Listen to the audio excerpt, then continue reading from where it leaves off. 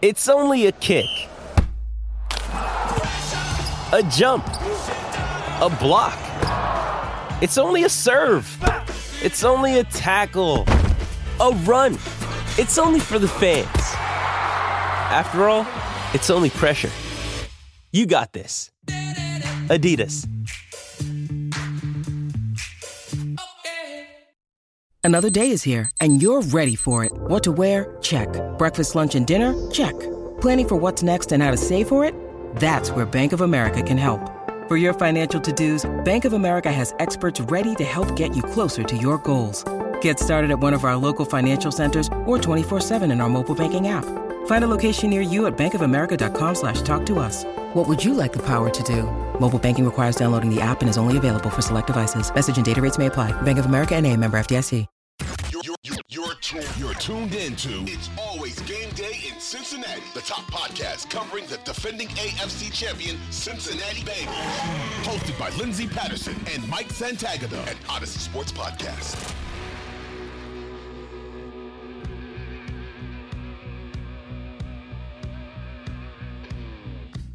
We are back on It's Always Game Day in Cincinnati. Lindsey Patterson, Mike Santagata. Mike, what is up? Oh, changed it up on me. Yeah. I don't not usually ask how are you doing? No, how are you doing? Not much. Late, a little bit late to the pod because I wanted to get a workout in at the gym. My fiance had to work late. She always comes with me. So this is a very exciting update on my life is that I made it. You low-key had to drop in. I had to get my workout in. I was at the gym. I was one of those guys. Did you go to the gym at all if you never mentioned it on some type of social media or I guess podcast? You're right. Do you lift, bro? That was good, man. 100%. Are you a I lifter? wonder. I'm not like a big lifter. I actually didn't even get a lift today. I just did cardio because I was like, I don't want to make them wait 30 minutes, 45 minutes. I'm like, I'll just make them wait 10 minutes. So that's why we're recording late. Yeah, that's what I was trying to say. Workout in. Okay. Yeah, right. Yeah, that's all. I last year I didn't do any workouts when I was doing all my football stuff, and I feel like it hurt my mental health. So I'm like, I want to make sure I do that all the time. Do your thing, man. I will say I did not work out today. I had a toaster strudel instead. So I was doing the opposite of what I probably should be doing because toaster strudel, I will never look at what's really in one of those things. Sometimes they just don't work. Your toaster strudel over Pop-Tart. So I did think about this after I toasted it, that it's one of the hardest things in the world to toast because you don't want to overdo it or you'll have a burnt one. And that's terrible. Nobody wants to burn their mouth. And you will do it like medium size to almost hot. And it's cold on the inside, hot on the outside. It's a difficult thing to do. But yeah, I am a toaster strudel over a Pop-Tart. But sometimes you got to make tough decisions in life. I was always a Pop-Tart kid, so I feel like that just nostalgia is the only reason I still eat those on occasion. It's just like, oh yeah, brown sugar cinnamon, let's go. We love it. Everybody let us know your favorite Pop-Tart. We are dying to hear it because maybe they'll send more questions. But credit to you guys. We'll get to the Q&A. Nobody asked that question, but you got the answer anyway. My favorite Pop-Tart is brown sugar cinnamon. And Lindsay is just a toaster strudel girl. She does not care about those Pop-Tarts. I don't. If I was on an island, there was only one thing to eat. Yeah, for sure. I'll eat a Pop-Tart. It's no big deal. But obviously you would think there's worse things in this world. You would think the Bengals are losing by like the whole entire season if we started a podcast with working out and Pop-Tarts and toaster strudels, but that's just really the opposite. We're just in a good mood. 3-3, 500 right now.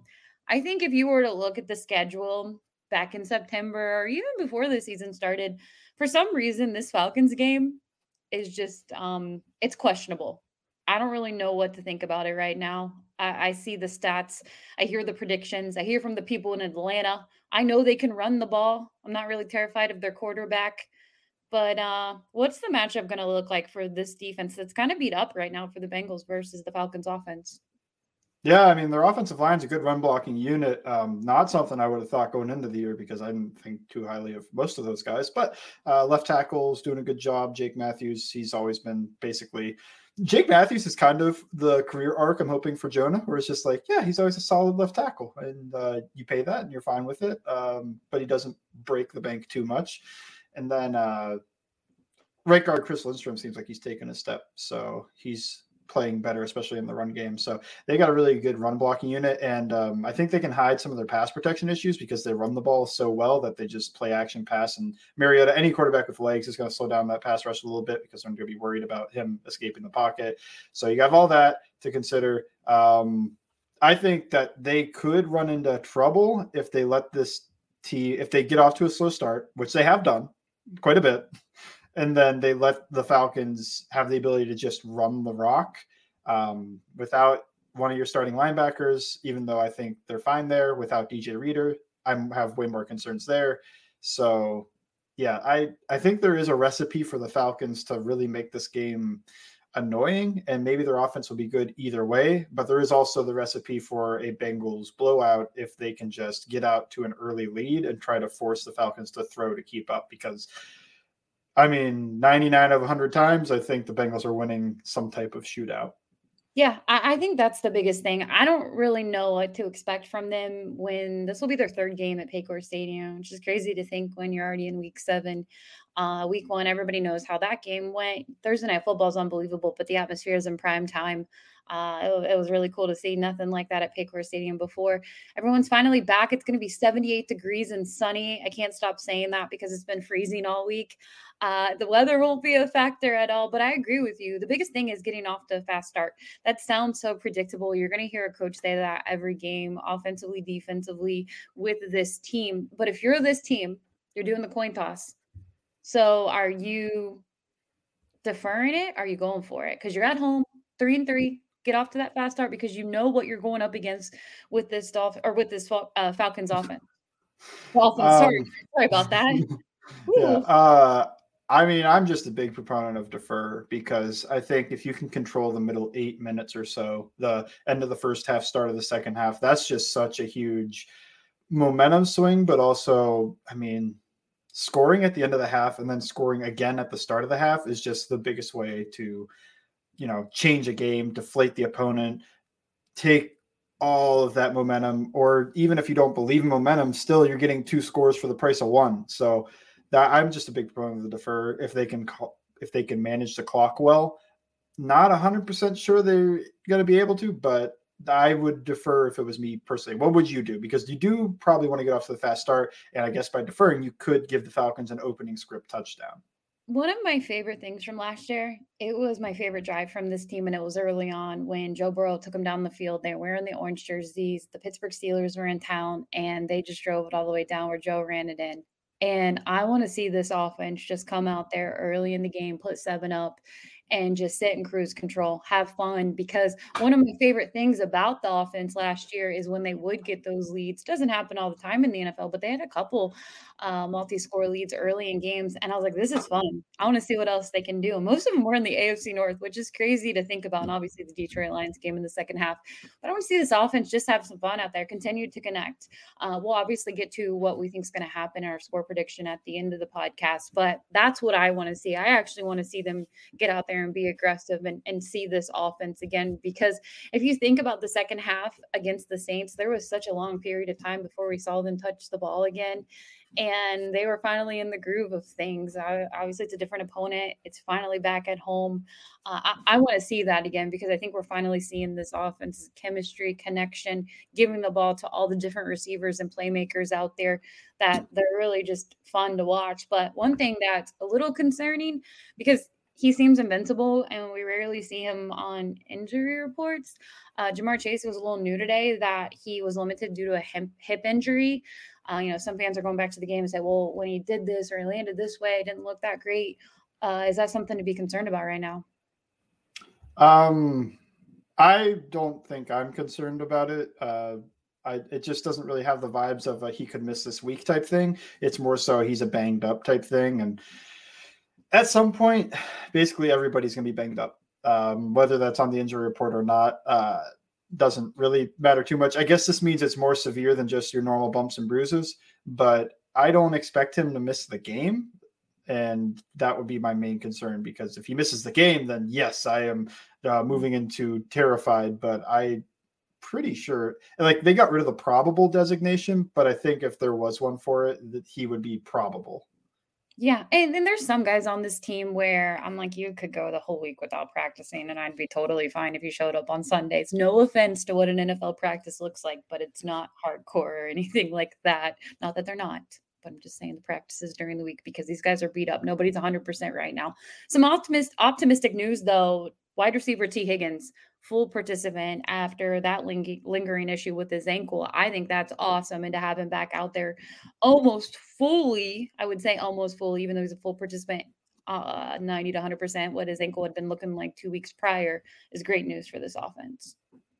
Yeah, I mean, playing on it, the issue I think that you could have is that it lingers, but it sounds like it's still getting better, even though he played on it. So it looks like he made the gamble and it worked out, and he's getting even better each week. Just have to hope he doesn't roll it on a block or gets it caught underneath somebody this week to set him back. But looks good. Yeah, that's great news to get the full participant. We're an optimistic podcast, so I'm just going to try to bring that out. Speaking of some of the playmakers, it's a revenge game for tight end Hayden Hurst. And maybe it's too good to be true. You're seeing your former team. We weren't going to get the reps with obviously the tight end that they were able to draft. But what can we expect from the tight end position? And then obviously Joe's going to get to his receivers again. He saw what could happen last week again in Louisiana when you get it to T. Tyler and Jamar Chase. But do you think Hayden Hurst will be a factor in this game? I think Hurst is slight factor. I think this is a Hurst touchdown week. I'm not even basing this off of what their defense does schematically or anything like that. But did you see like how inspired he played against Baltimore about like trying to prove something? And I think Burrow kind of like feeds into a little bit. He gives him some extra targets. So I think this could be a Hurst week where he wants to prove the Falcons what they're missing. And, you got a couple of receivers a little bit banged up, even though they'll play, they'll take most of that attention away. And now you've got, I don't know. I think it's a little bit of a Hurst week. What do you think?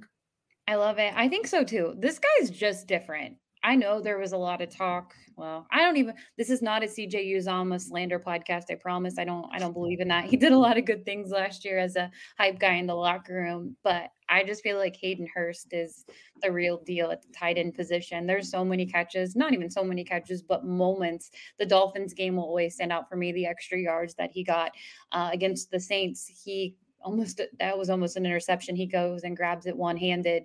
There's just plenty of opportunities that when Joe does get him the ball, this guy is awesome to watch. And, maybe the hype stuff is overrated, but when Jamar had his touchdown on the mic'd up series, he was the first one to meet him in the end zone, just slapping his helmet, which is very questionable to me. I don't recommend slapping someone's helmet because it's huge. Everybody slaps helmets. It just hurts my head. So I don't recommend, but I know they get hyped up. And I just think this guy, I agree with you. You see a little bit in the Baltimore Ravens game. And I know a lot of people want to see him more involved, but the Bengals have a good problem. You have those three wide receivers. You have Joe Mixon on the ground, who I feel like is starting to heat up a little bit. And maybe Joe Mixon will surprise us and have a little bit of a Joe Mixon game, to be determined on what that looks like, really what the score looks like at that point if he does. But Hayden Hurst is always a viable option too. We'll flip sides to the defense right now. They're banged up. We knew it. DJ Reader's out to be determined on if he comes back for the Cleveland game. I still think it's going to be after the bye week. Again, that's just an assumption. I don't think you throw him out in there against Cleveland and then obviously the Carolina Panthers game before you go into a week off, and it would be lovely to get him back. But a little bit of optimism on the Logan Wilson front. Zach Taylor has changed it from week to week. We hope it's week to week to maybe day to day. He's not throwing out Sunday, but Logan Wilson's not going to play on Sunday. Yeah, I was going to say, do you believe that? No, not at all. Not at all. What's the percentage chance he plays 5 snaps on Sunday? Is it greater or less than 2? So I'll say this about him. We said it last. It's nothing to do with him. It's just doctors would have to clear him. Is all I'm saying. I'm not saying that Logan Wilson, isn't tough enough to play or anything like that. No, I agree. Logan Wilson's a different kind of dude in a good way. But for some reason, I go back to last year in the Chargers game, he gets injured. And I remember the week that he returned, Zach Taylor talked to the media. It was either a Monday or a Wednesday. And Zach Taylor was talking and he was like, The linebacker room was dealing with injuries. Obviously, I want to say Akeem Davis-Gaither was injured at that time, but just said, we hope to get Logan back soon. And then all of a sudden, Logan was back the next day. And he couldn't have been fully healthy. He obviously had surgery on the shoulder that he re-injured in the offseason. He still came back to play and almost made the play of the game in the Super Bowl. So the guy's different. I'm not saying he heals different than other people or anything like that, but, hopefully you do get him back soon. I think this team is smart and the medical staff when it comes to him. There's no reason to rush him back because I still feel like they do have depth at the linebacker position. Obviously, we're not Logan Wilson. He's one of the best defensive players on the other side of the ball. But at the same time, I think it would just be smart. And you think of a long-term situation, especially if this team starts to get into it over the next couple of weeks and they're right back in the conversation or still leading the AFC North or at least tied with the Baltimore Ravens, that you take your time when it comes to Logan Wilson on his return. Yeah, I don't know if I'm gonna, sell Logan Wilson's long-term health for the Falcons game. Maybe the Browns game, but not an NFC opponent that I should feel pretty confident in winning. I mean, I'm not trying to look ahead, but that Browns game, everything sounds terrible about it. It's Monday Night Football. It's Halloween. And I can be negative about it next week because I hate everything about the time frame of when this game is. And it's on the road. I know it is October, almost November, but I can still complain about the schedule. It is pretty messed up that you put Baltimore Ravens, Pittsburgh Steelers, and the Cleveland Browns on the road for primetime games for the Bengals. Not great. I don't love it, but I don't know. This team does play pretty well in primetime, it seems, but at least way better than they used to. So I'm not as worried about it, but no, I'm not worried. It's honestly wish one of those was a home game. That's why I'm selfish. I'm more selfish because I like it at home. I'm okay with losing sleep if it's at home down the road in September and October versus being, I mean, it's on the road. I don't like it. I think they got screwed there, but you know what? Doesn't matter because the schedule's already made and it's week 7. This is when you know that they got some good problems when you have a lot of primetime games, but most of them are on the road. Yeah, at least they got their Thursday night game at home. I feel like that's the big one if you have to go on the road because now you're losing a practice day in a short week. So this one for preparation, things like that, not that big of a deal. It's just, I don't know. I would like one of those games at home. Yeah, and honestly, we're looking ahead. That's what we shouldn't do. We need to think about this Falcons game because it's going to be scrappy. It's going to be close. And a lot of people think that. They're both 3-3, which is wild. And Cincinnati shouldn't be 3-3, but that's just what it is. We'll be back next on It's Always Game Day in Cincinnati to answer your questions. When you need mealtime inspiration, it's worth shopping Kroger, where you'll find over 30,000 mouth-watering choices that excite your inner foodie. And no matter what tasty choice you make, you'll enjoy our everyday low prices, plus extra ways to save, like digital coupons worth over $600 each week. You can also save up to $1 off per gallon at the pump with fuel points. More savings and more inspiring flavors make shopping Kroger worth it every time. Kroger, fresh for everyone. Fuel restrictions apply. This is It's Always Game Day in Cincinnati with Lindsey Patterson and Mike Santagata.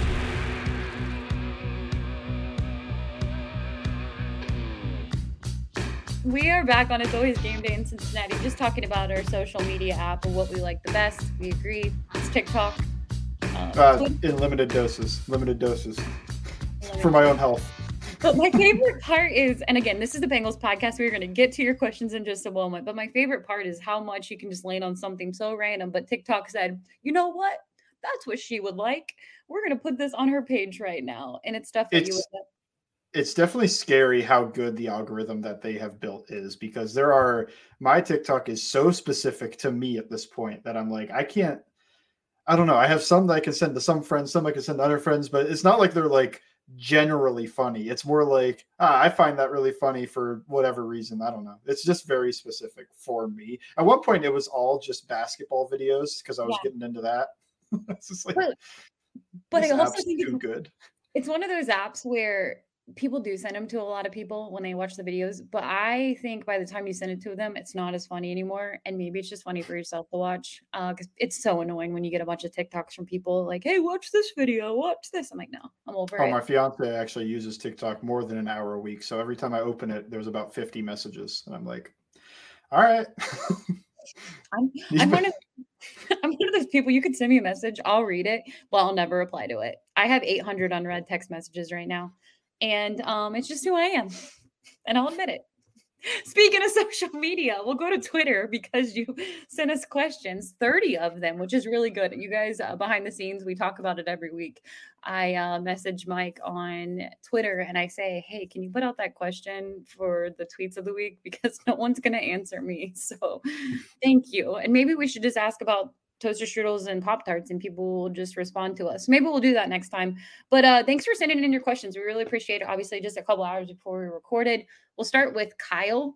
He says, just to play devil's advocate, Burrow played almost purely from shotgun last week, and he had his best game. Could failing to get him comfortable under center and the running back to the deep play action hurt him in the long run? Or do you think the game has changed and it won't matter?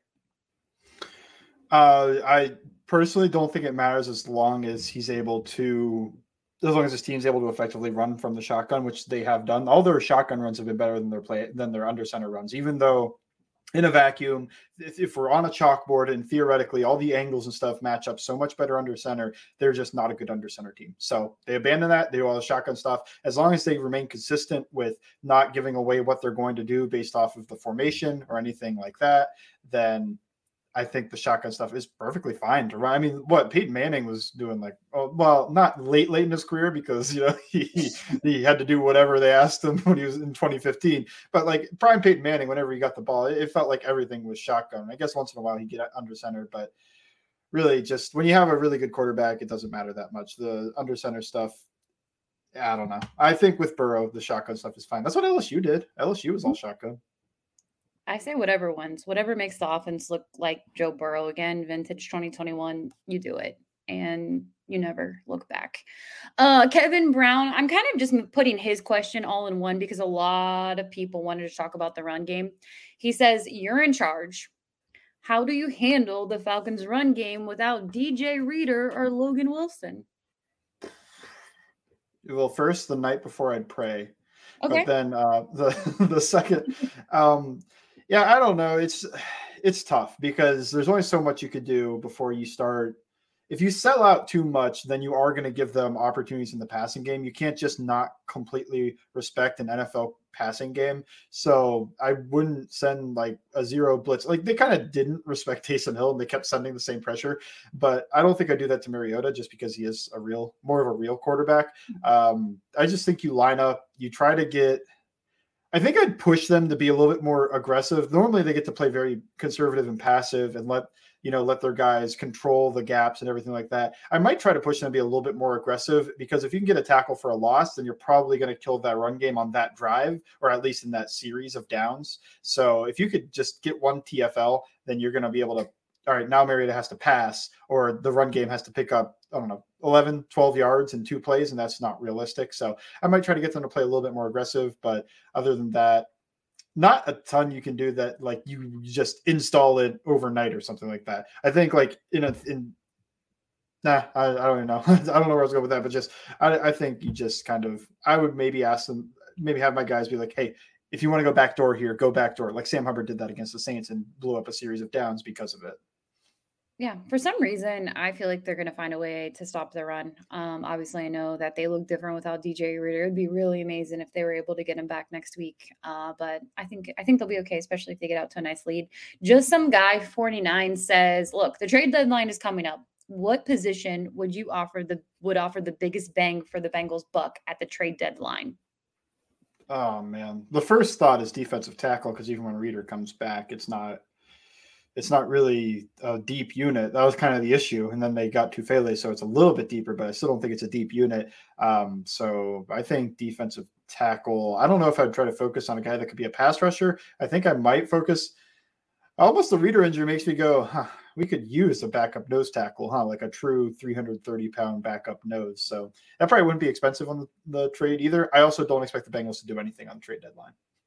I don't see there's something about them. I never count them out in this new era over the last couple of years because who would have thought the BJ Hill trade would be what it was? I mean, I know he's BJ Hill from last year, but I still love what they did and being able to extend him this year too.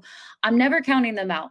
So if something happens, maybe it's not a huge name, but adding depth in a position could be something that I see them do over the next couple weeks.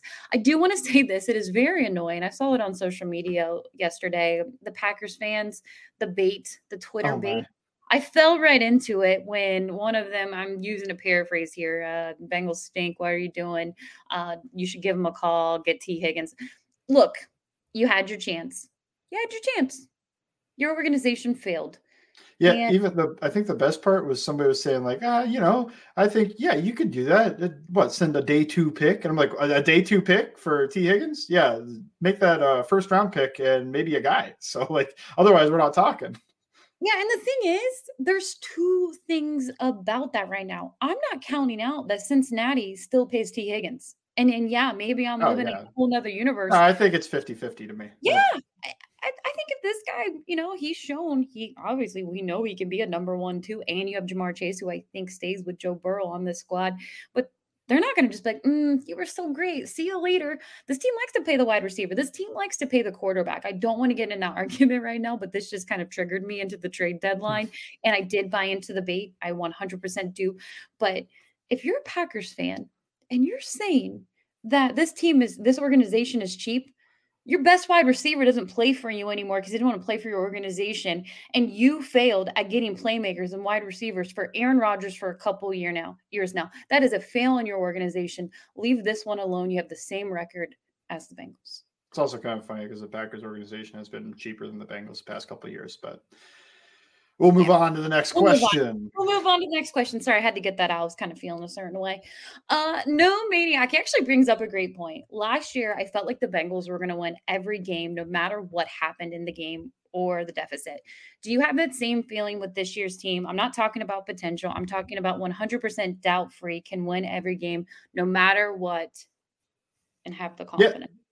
Yeah, I do. I think they could win any game. When they get down big or like they dig themselves giant holes, even then I'm still confident they win. It's not like they've ever been blown out. None of these games I felt like they couldn't win. I thought they deserved to lose the Saints game at one point, and that was the Trey Hendrickson roughing the passer. I was like, if you're just going to give up 3rd and 25, you deserve to lose. They pulled out the win. So I didn't say they will lose, just that they might have deserved it, but they didn't. The defense deserved to lose. Offense deserved to win because the offense was awesome. Anyway, that's all a long way for me to say, yeah, I think this team could win no matter what situation, anything that's happening, they could pull it out. I think if you were to look at all the games so far this season, I would say the Cowboys game was the one that I would be like, oh, you could take the L in that one. It's only because they got off to such a slow start and they really couldn't get anything going too much with that one, but still almost won the game, still had a chance late in the game. I think their biggest opponent is the Bengals, their own team. When you look at any of the losses right there and all the mistakes they made in week 1, I agree with that. And I think the biggest reason that I think they can be in every game, and honestly, Vegas feels like they can be in every game. They're favored in all these games, and it's wild, and I don't mind it, is what they did last year. They have the talent. I would say they got even better. You look at the offensive line, you add to the tight end room. Defensively, you still have Lou. Yeah, you're battling some injuries. But I would 100% say I feel confident in this team on both sides of the ball. And special teams, where it feels like Evan McPherson, I mean, some people want to talk about some of the snaps. They look a little close, and they're obviously not what they used to look like with Clark Harris. But at the same time, we don't even talk about him anymore because he's not getting a shot to hit the game winner. Could you imagine? Hit the game winner against the Steelers, hit the game winner versus the Cowboys, hit the game winner against the Ravens. If he would have had those opportunities, we would be talking. This is just what the opportunity against the Steelers. I mean, I know, but I mean, it would have worked if it would have worked. We would be talking about like the same Evan McPherson. And the thing is, he'll hit like a 50-yarder, 50+ yarder. And we're like, okay, that was good. Golf clap. Great job. Like, we should be like, yeah, he can hit a 50-yarder. Yeah, he can hit 50+. This guy is good. And, still, they're all 3 phases. This team, besides punting, has been kind of not awesome. It's gone downhill. He was good week 1. Yeah. But yeah, no, I agree. I think this team, I 100% agree with that. I think they're in every game, and it's really fun to watch. Tyler Forness says, would you run a 4.940? Oh, man. Nobody can prove me wrong. Unless somebody wants to time me next time I'm in Cincinnati or something. I don't know. My goal to beat if I did run one would be 5. Like, I think I want to get 5 or under, like under 5, like 4.99, that'd be my goal. I don't think deep down in my heart, I don't know if I can. I don't know. Because I've never practiced a 40. I've never practiced. Never practiced running? I've practiced running. There's a whole different thing. It's a whole different thing. I saw there's a 20-minute YouTube video on how to prepare for it. I didn't watch it. But if I was ever going to be timed or something, maybe I would, because there's a whole starting process. You can see, like, look at the difference in the combine when, like, some FCS offensive lineman is going to run the 40 compared to when, like, the wide receivers, any wide receiver is going to run. You can see how they're like, they got their knuckles down. They're like slowly moving them back, all this other stuff. And the offensive line just kind of gets down. Is like, are we going to get this over with?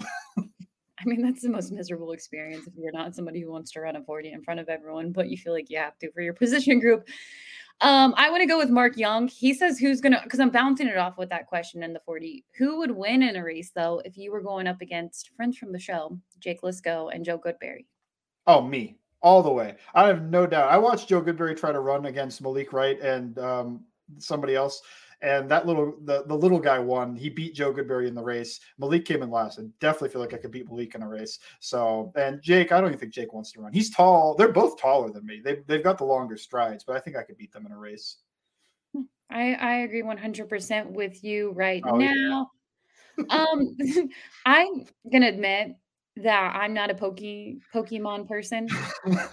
So we're gonna go to this Pokemon question. It's just me. Defer to our expert. I just don't know. The only Pokemon I know is the big yellow guy. I didn't know there was different people. Pikachu, yeah. The big yellow. The big yellow guy. I don't even know his name. Is he the main Pokemon? I would say so, yeah. All right. Hopefully you're an expert because I'm asking you this question. Charles said, what Pokemon is Joe Burrow? Let's say Mew. Yeah, Mew. Not Mewtwo, Mew. Savior of the Bengals franchise from the first Pokemon movie. Who is that, Nick? Producer Nick has his saying Squirtle Squad. No, Squirtle Squad's wide receivers. Yeah, all three of them, they feel like a Squirtle Squad with the sunglasses. I don't. It's Mew, the three Squirtle wide receivers. Joe Mixon feels like a Machop, and I love these questions. Honestly, there were a lot. There was an in-between. There were some funny questions, which I really love, and they're funny and what I want to hear. And there was actually a couple more football questions. We don't normally do this, but because we loved what you sent over, we're going to do a couple questions, and then we're going to do score predictions on what's going to happen Sunday at Paycor Stadium, Cincinnati versus Atlanta. Kickoff 1 p.m. next on It's Always Game Day in Cincinnati. This is It's Always Game Day in Cincinnati with Lindsey Patterson and Mike Santagata.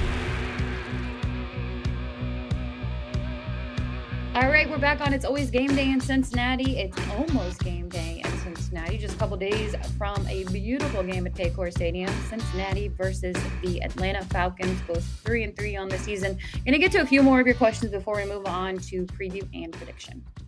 All right, so Dylan Commissar, hopefully I said that right. You can at me Bengals_Sands if I did not. Why do you think they're using Osai as a 3-tech on pass rush downs? He's flashed a couple times. I just figured they'd kick Hubbard inside and let Osai run the arc. So I think Osai, even in college, used to play really tight to the tackle. And I wanted to see him out wide, but whenever he's in a really nerdy thing, but I guess whenever I see him in a 2-point stance, he seems to take a false step first. So I don't know if they want him in those 2-point stances out wide. So I think that's one issue. He's doing a good job on the inside too. So I think it's fine to leave him inside.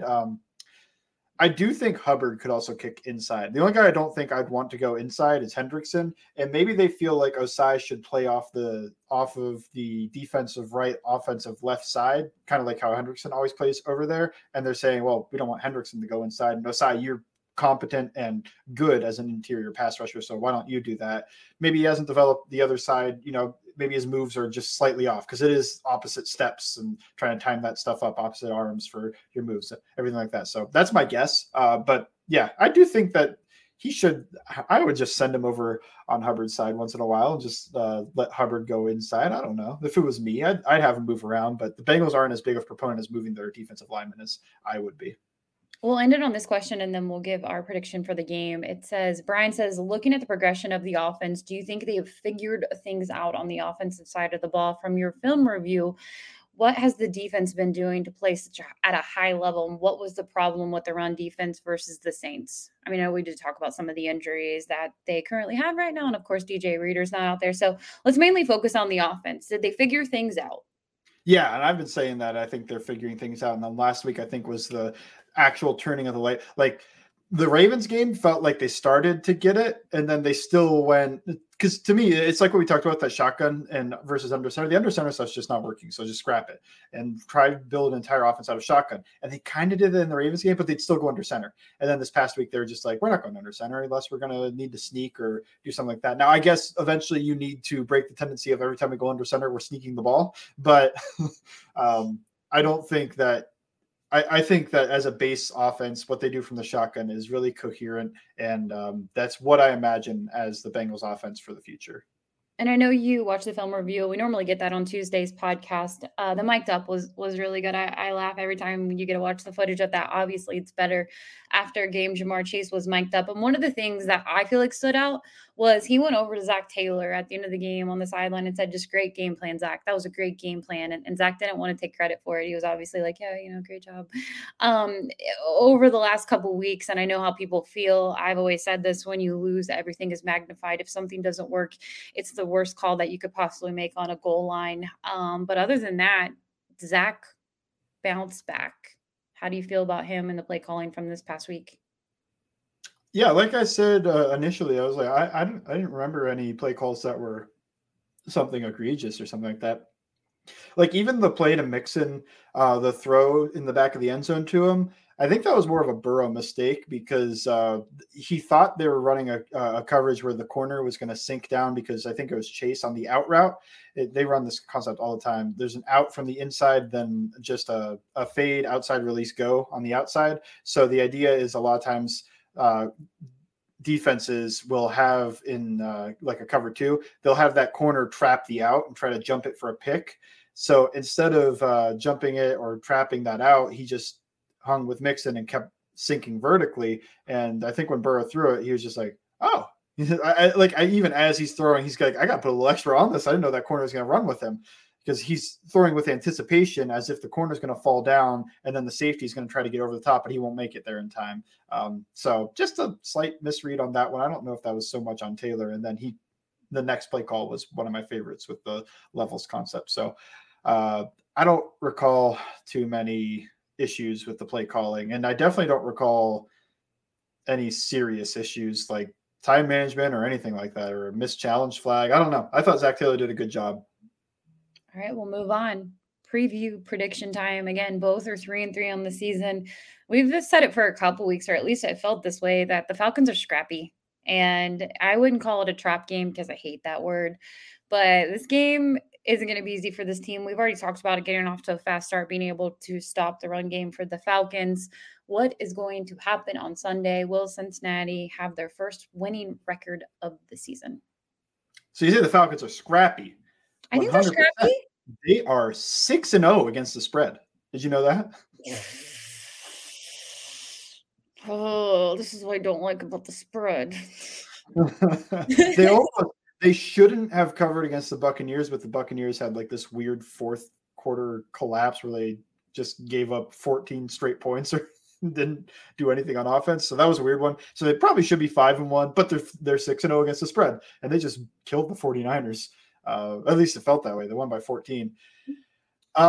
With that in mind, I think this game will be, yes, Nick, good teams win, but great teams cover the spread. With all this in mind, I think this will be an annoying game, but I would be surprised if the Bengals lost, if that makes sense. I think the Bengals will win, but I think it'll be fairly close. I wouldn't be shocked if the Bengals lost, because they do have a recipe to annoy this team with Grady Jarrett dominating on the interior on these passing downs. The Bengals can't run the ball because, whatever. It's only been 2 weeks where they've run it really well. And then on defense, the Falcons get out to an early lead and just pound the rock. So if that happens, that's the recipe for the Bengals loss. But I think most other ways the Bengals find a way to win this game. I am going to go with 31-27, which is the Falcons covering the spread, but the Bengals win. Yeah, for some reason, I think as long as this game doesn't turn out to what the Cleveland home game last year looked like, this was before the bye when they lost 2 games really badly going into the bye week, and that's obviously leaves a bad taste in your mouth. I know this isn't the last game into the bye, but I think as long as it doesn't turn into one of those where just mistakes, and then Chubb can run the ball all he wants. I know they're not playing the Browns right now, but it was just a similar, I felt like game plan where they just looked sloppy early in the game. Joe Burrow, Jamar Chase, and then obviously Baker Mayfield played his face off. So looking at this game, I think as long as you don't see that and just early mistakes get off to a fast lead, the Bengals win. I'm not giving them 30, but I think it's going to be close to that. I'll say 27-20. When you say it's going to be an annoying game, it's they've done that to me my whole entire life. They have those games where they're just annoying games that, you should score, your opportunity to score in the red zone. You kick the field goal. You don't kick the field goal. Something happens. You lose 3 games by a score of 2 or 3 and 3. They've done that this whole entire season when they've fallen, but it's so up and down. And I agree with you. I wouldn't be surprised if they lost, but this should be a game. You're finally back home. You have that home crowd. As I mentioned before, weather's not going to be a factor at all. I think if you can stop the run, put points on the board early, that would be helpful if you wanted to win a football game, scoring a lot of points. So I'm going to go, 27-20. So you have the Bengals covering 6.5 point spread. I don't want the Bengals. The Bengals are going to be the first team to cover against these Atlanta Falcons. No takebacks. Yeah, maybe they do. Maybe this is the team that finally does it. I mean, it should be knock on wood. I think it should be pretty enjoyable football game. I think it'll be an enjoyable football game for the Bengals, but I mean, look, I do have respect for I know the Falcons defense hasn't been amazing, but they had just held the 49ers to 14. They held the Bucks to I think it was 21. I'm going to look that up real quick. But I real. I don't believe in the Bucks. I'm still there. Yeah, they held the Buccaneers to 21 points. They held the 49ers to 14 points. I know they've had some games where they just get killed. They did a good job against the Browns too. I think that defensive coordinator Dean Pease, he's a good defensive coordinator. He's been around forever. He started as a defensive coordinator in 1979. So this is he's going. He's like 43 years into this. So we weren't thought of in that during his. I know he has seen everything. So I think he has a plan for everything. I don't know. I think that he does a good job making this defense play above its weight class at times. So there is that to it. I'm picking 30 points though, just because I think that personally, I think that Joe and Jamar and the run game have all found a good groove, rhythm, whatever. They're kind of heating up. And this is where I think where it becomes difficult if you don't have the horses to stop this team from scoring 30. Let me ask you this bonus question. Do you think the defense gives up a second half touchdown? Oh, nice. Well, I have the Falcons scoring 27, so I would think. Who makes halftime adjustments? Who makes great halftime adjustments? I'm going to say they do give up the second half touchdown to the Falcons. And that'll be shocking though, because it's like they didn't do it to the Ravens. They didn't give one up to all these other teams, but then the Falcons score one on them. That's kind of this Falcons team, right? Like they're the team that's like we haven't done this all year. And the Falcons are like, well, you did now. Like we were able to do it. I don't know. Is this the week that Kyle Pitts gets going? That's a question. He's like done nothing all year. And I think he's supremely talented. Do you think he gets anything going this week? No, I think it's his friend on the other team. I truly do. Hayden Hurst says, yeah.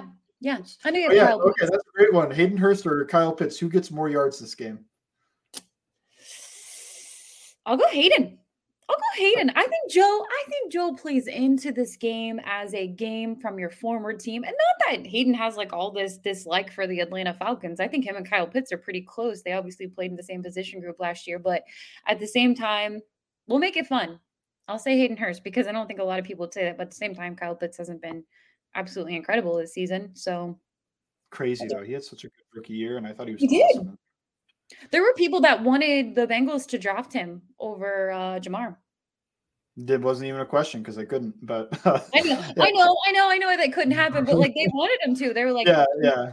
I wanted to happen. Didn't you want Atlanta to draft Kyle Pitts so you didn't have to hear that conversation of who they should take? Because I don't think it was ever a question they were ever going to take Kyle Pitts, to be completely honest. Yeah. I was hoping Atlanta took one of the. When I did that, I had all three, Sewell, Pitts, and Chase, as like cream of the crop type prospects. Like I would take these guys top 5, no question.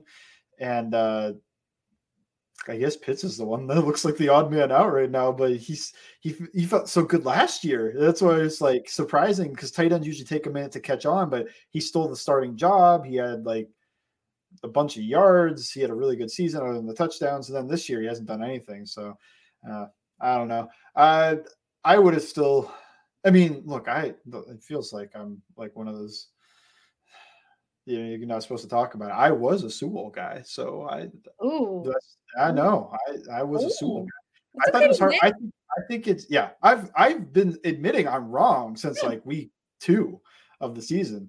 But I was a Sewell guy. I thought it was hard to find a Sewell type. Now it's hard to find a Jamar Chase too, but just a guy that's like 6'5", 330 pounds that moves like that just feels like a unicorn to me. Well, I guess Jamar Chase, on the other hand, turned out to be a unicorn himself. Well, I agree with where you're coming from. I kind of felt like pre-draft, all of that stuff. I said Jamar Chase because I felt like he was just going to change this offense. And obviously having the Joe Burrow connection would just be so cool to watch. Can't believe that they got the guys from 2019 on the squad, which is just unbelievable to think about, even when you see LSU football with the social media clips and the LSU jerseys, and even Joe Burrow walking into the game and Jamar's jersey. It's hard to have that chemistry and relationship, and to imagine them being on the same team as T. Higgins and then you had Tyler Boyd is pretty incredible. And I think a lot of other teams in the NFL are trying to get that same roster when you think at wide receivers and playmakers. But I don't think Cincinnati's ever been and no offense to Tyler Eifert because he got injured a lot. They've never really valued the tight end position. So I never really thought he was going to be a guy that they would draft. I thought it definitely was going to be a wide receiver. Especially because it's easy with the Bengals to trace back what they like because they've had the same de facto GM for like 20 plus years. So if they're not, they drafted Gresham early though. Yeah, even though that's he true. can't out really. But I think they value a little bit that Kyle Pitts is not a huge blocker. And I feel like if they were going to draft a tight end, it would be a guy that could block and get out on routes. And that is really hard to find. I can't believe I forgot about Jermaine. That's my bad. Sorry, Bengals Nation. Forgot. Although they drafted Eifert like 2 years after they drafted Gresham too. Okay, Gresham was a Pro Bowler. It's fine. I agree with you that I don't think they value it that much, but I'm just thinking back. I'm like, I guess for like 2 years they were like, we need a tight end. Why you got to get the receipts out? Why you got to do that? We don't have to look back.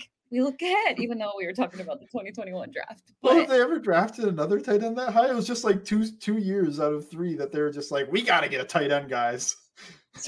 So is this game the Hayden Hurst versus Kyle Pitts, or is it the Kyle Pitts Jamar Chase game, 2021 first round? If you're gonna ask me if Kyle Pitts or Jamar Chase looks better, that's an easy one.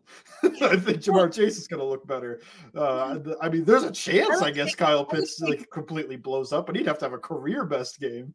I like fake storylines, so we're going with Hayden Hurst versus Kyle Pitts game, revenge game. Are there any former Bengals in the Falcons? Because I don't think there are. Not off the top of my head. I don't think so. Sanu's gone. Yeah. Oh, well. They got no revenge people. We've got Hayden Hurst running revenge for us. So I am with you that I think Hayden Hurst has more yards than Kyle Pitts. Hayden Hurst is going to do it. He's going to find the end zone at least once. And I think it's either going to be Tyler Boyd, T. Higgins game. But we'll see.